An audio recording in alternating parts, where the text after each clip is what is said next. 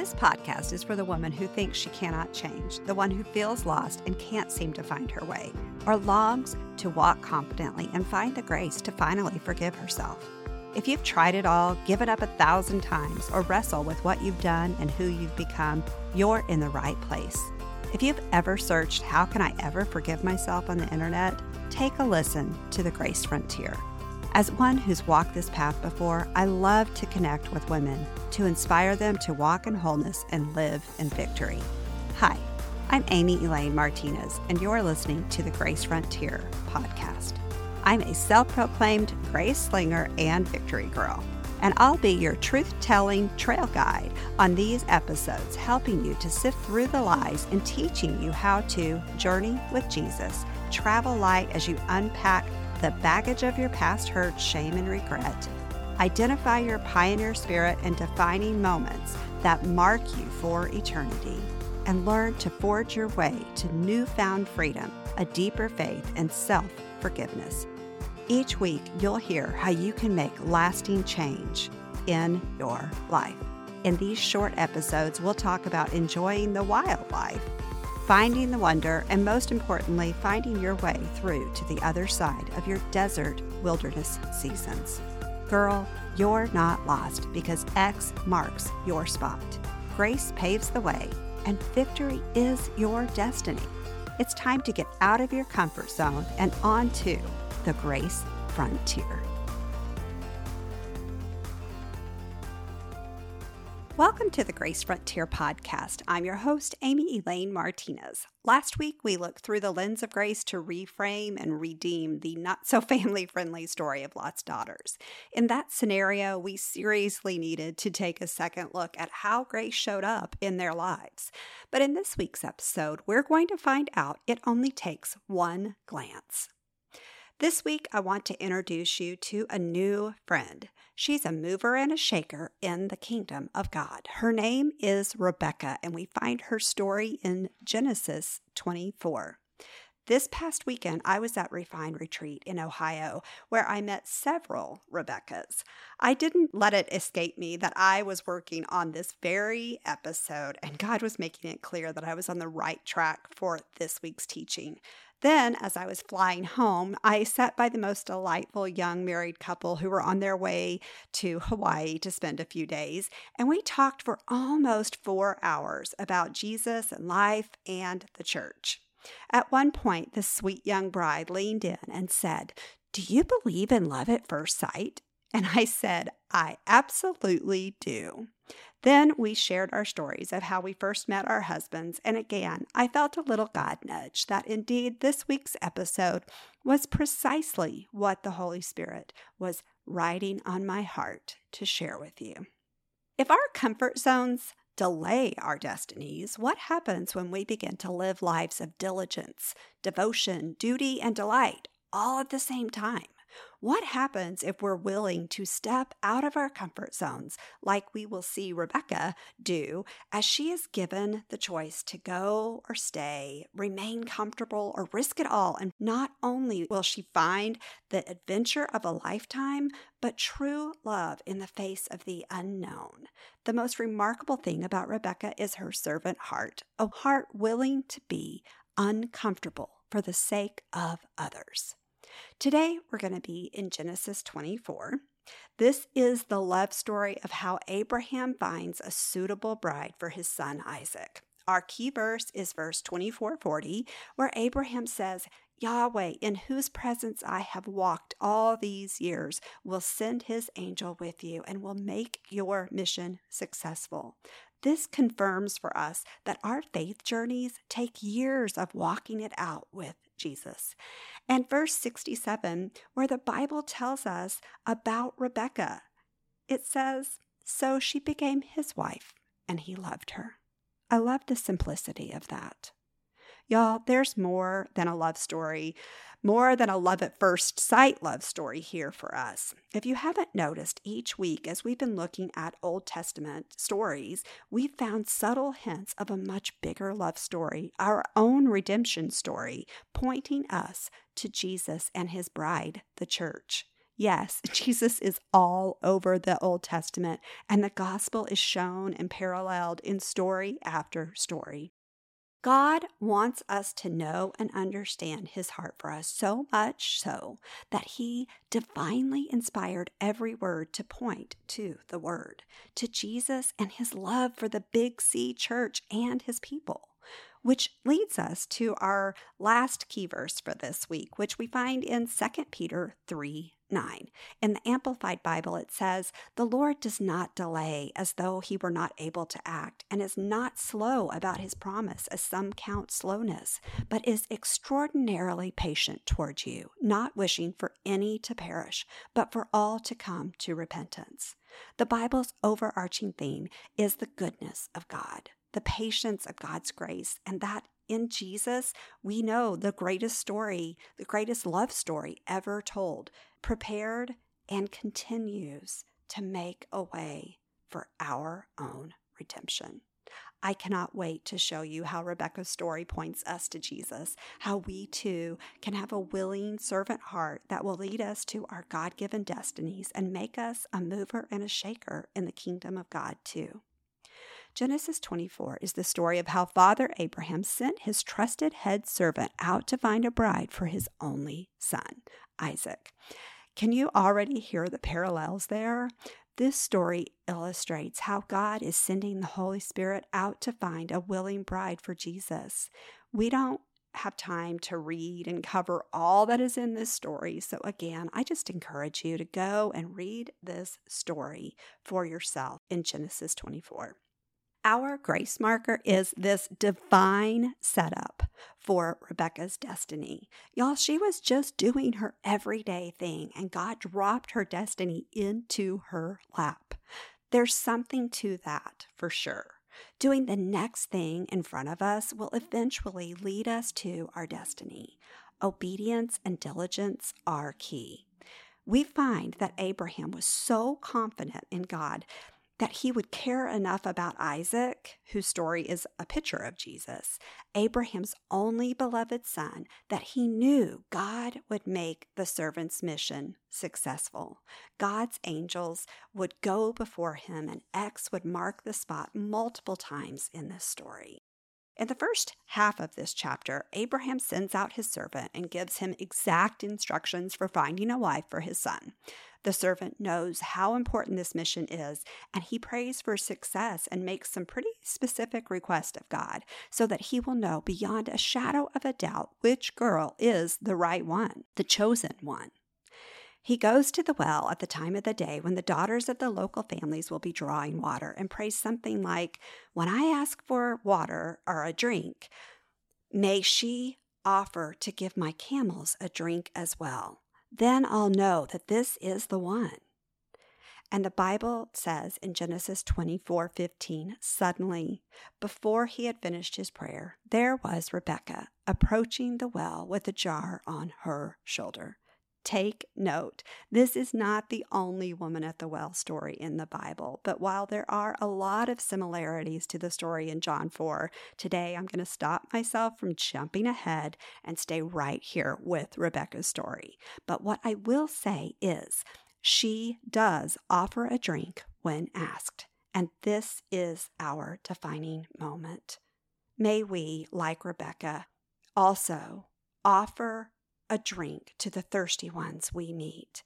We never know how the small things we do in the kingdom will be multiplied to bless others, or how they will lead to our promotion or destiny, and how they'll grow the kingdom of God in the process. Rebekah is indeed the answer to the servant's prayer, as she is humble and has a willing servant heart that goes above and beyond. She willingly helped this stranger and met the immediate need to water his camels, all without being asked to do so. We'll see later how she comes from a God-fearing family. So it's plausible to say that something inside of her listened to that still small voice. Maybe she too had a little God nudge to serve. For this one small act of kindness leads to her destiny. Interestingly, Rebekah's name means captivating or to ensnare, much like Hagar's name. She does both to Isaac, ensnaring him in the best of ways, capturing and captivating his heart. Oh, there are just so many interwoven details here and all throughout the Bible. I hope that you're catching some of these as you're reading along. As the story continues, as soon as the servant knows Rebekah is the one, he puts a gold ring in her nose and golden bracelets on her wrist. After she's finished watering all 10 of the camels, she runs back to town to tell her family they have guests that are coming to stay. Her brother Laban sees her running and the gold jewelry dangling from her wrist and knows that something significant has taken place. Change is in the air. We see in verses 28 through 61 how this story unfolds. Rebekah's family understands that this is no ordinary day. After hearing all that has happened, her brother and family say, "This was all planned by Yahweh. If this is his plan, what can we say? Here stands our Rebekah before you. You may take her and go and let her marry your master's son and fulfill Yahweh's plan for her." The servant and his caravan of men and camels stay the night, and first thing in the morning he asks to be on their way. Though sad to see her go, they call for Rebekah to see what she has to say about leaving so soon. When asked, "Will you go with this man?" she answers, "I will gladly go with him." So they sent her away with this blessing. "Our dear sister, may you become thousands of thousands. May your descendants gain possession of the city gates of their foes." Destiny is thick and heavy in the air, much like the Abrahamic blessing that foretold of many descendants and possessing the land once held by God's enemies. One commentary suggests that this is a prophetic promise of the ability to reach cities for God, saying the city-reaching power comes when God's people live a willing life, willing to walk with a heart like Rebekah. Rebekah was willing to shake things up, get out of her comfort zone, and move to a faraway land in order to walk out her God-given destiny. May we be like Rebekah.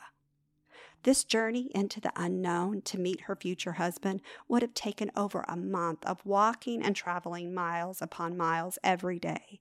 Don't you know she dreamed of what he might look like, how her life would be changed, both with fear and excitement and apprehension and expectation too. All the feels for all the things. I'll just read a portion of the last part of Genesis 24. The last part of this chapter goes something like this in verses 61 through 67. At last, Rebekah and her maidservants all went out, mounted the camels, and followed Abraham's trusted servant back toward Canaan. This is how the servant found Rebekah and took her to be Isaac's wife. Isaac meets Rebekah. Meanwhile, Isaac, who was living in the southwestern desert of Canaan, had just come back to his camp from the well of the living one who watches over me. Isaac went out in the evening into the field to meditate. He looked up and saw camels coming in the distance. As Rebekah got closer, she raised her eyes, and when she saw Isaac, she nearly fell off her camel. She whispered to the servant, "Who is that man walking in the field toward us?" "Why, he's the one about whom I told you. That's my young master," the servant said. So Rebekah quickly took her veil and covered her face. Then the servant began to explain to Isaac in detail all the amazing things that had happened. Isaac fell in love with Rebekah. He took her to be his wife, and they were married, and he brought her into his mother Sarah's tent. In this way, Isaac was greatly comforted after his mother's death. When they were a ways off, Rebekah sees a man and asks, "Who is that man?" When their eyes meet, I love how the Passion Translation says she fell off her camel, like she swooned and fainted. She was knocked off her feet, undone at the sight of him. Just one look, love's first sight. Another commentary mentioned Isaac may have been radiant because he was in the field meditating and spending time with God. When their eyes locked, y'all, it just one glance. That's all it took. I love that the Bible goes into detail and says that he has just returned from the well of the living one who watches over me. Y'all, that's Hagar's well. Nothing is by accident here. I love it. Yes, it was love at first sight. Their eyes locked just like doves' eyes. You know, doves mate for life. They have binocular vision. They're only able to focus on one thing and see one thing at a time. This is where X marks the spot that we want to hone in on to get a glimpse of what it's like to have intimacy with God, to spend time with Him and be radiant, to know Him when we see Him, to move like He moves and do what we see Him doing. Just like Jesus said, He only did what He saw His Father doing. This is what it means to have dove's eyes, like the Bible talks about in Song of Songs 1:15 and 2:10 through 15.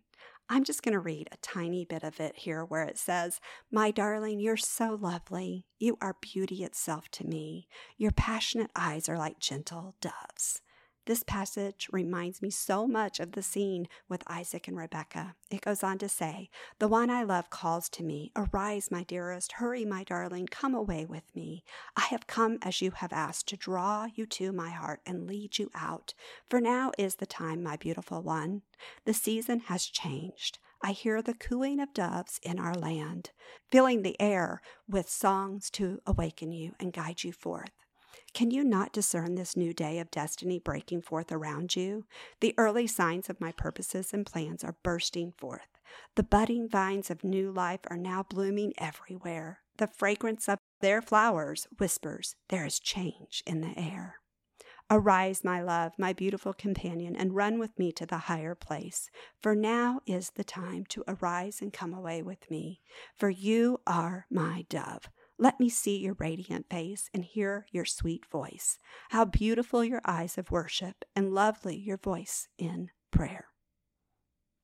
This is what intimacy with God looks like. This is what it means to be bride-eyed. If Rebekah is a picture of the servant bride of Christ, this first meeting is a picture of Jesus and His bride meeting. He loves His bride immediately and wholeheartedly looks at her with adoration. And when their eyes meet, it's something beautiful, a beautiful encounter where the soul-searching bride becomes soul-filled.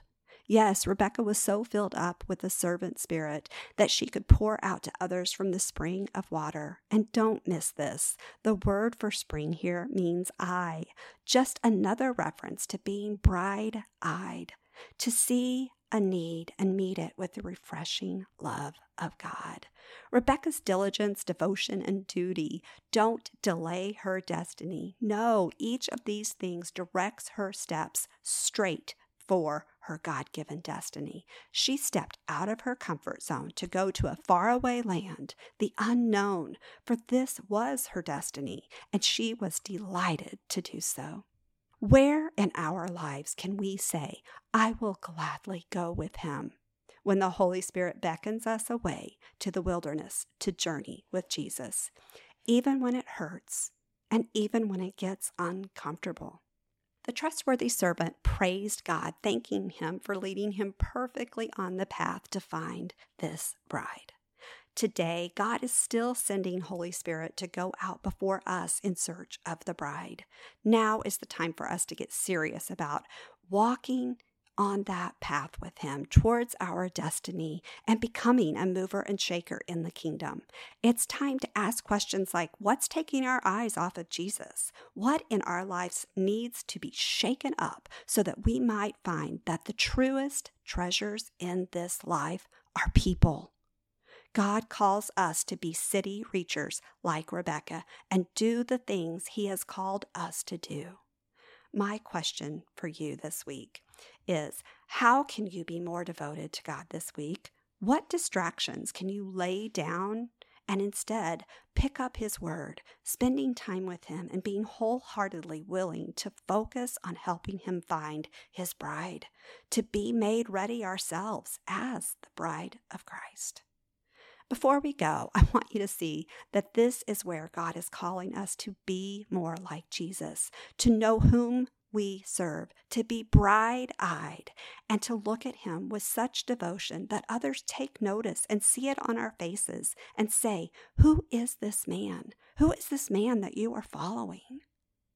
So I'll leave it here with you, friends. Let's be bright-eyed, ready to serve with a willing heart, to share the living water that we've found, to go above and beyond, to be a mover and a shaker. Whatever it takes to find the willing bride, those who will hear the gospel and see the love God has for them and respond. If we will just get out of our comfort zones and stay devoted to Him, enough to let our lives be a testimony of God's love for people, with a willing heart like Rebekah, we can make our move, shake things up, and take the land and reach our cities for Christ. This is what it means to be a mover and a shaker. Until next week, happy trails, sweet friend. Thanks for hanging out with me on the Grace Frontier today. What did you think of that episode, friend? I pray it met you exactly where you needed it to. If you'd like to come and spend some time with me online, you can find the links in the show notes to do just that. My handle on Instagram and Facebook is at Amy Elaine Writes. Or you can check out my website at amyelaine.com. Before you go, could you take a second to see if God would have you pass this episode on to a loved one or a friend? Take a pause and see if He places a face or a name on your heart. If someone comes to mind, text or DM them a link to this episode so that they can learn and grow and find freedom and healing through the words God gave me for this particular episode. And if today's message from the Grace Frontier touched you, it would be the nicest gift ever if you could take a moment to write a heartfelt review on Apple or wherever you listen to the podcast. It helps to encourage others to check out this show for themselves. Until next time, remember that the wilderness isn't a wasteland like the enemy wants you to believe, but it's exactly where God wants you to be, because X marks the spot where grace finds you and me.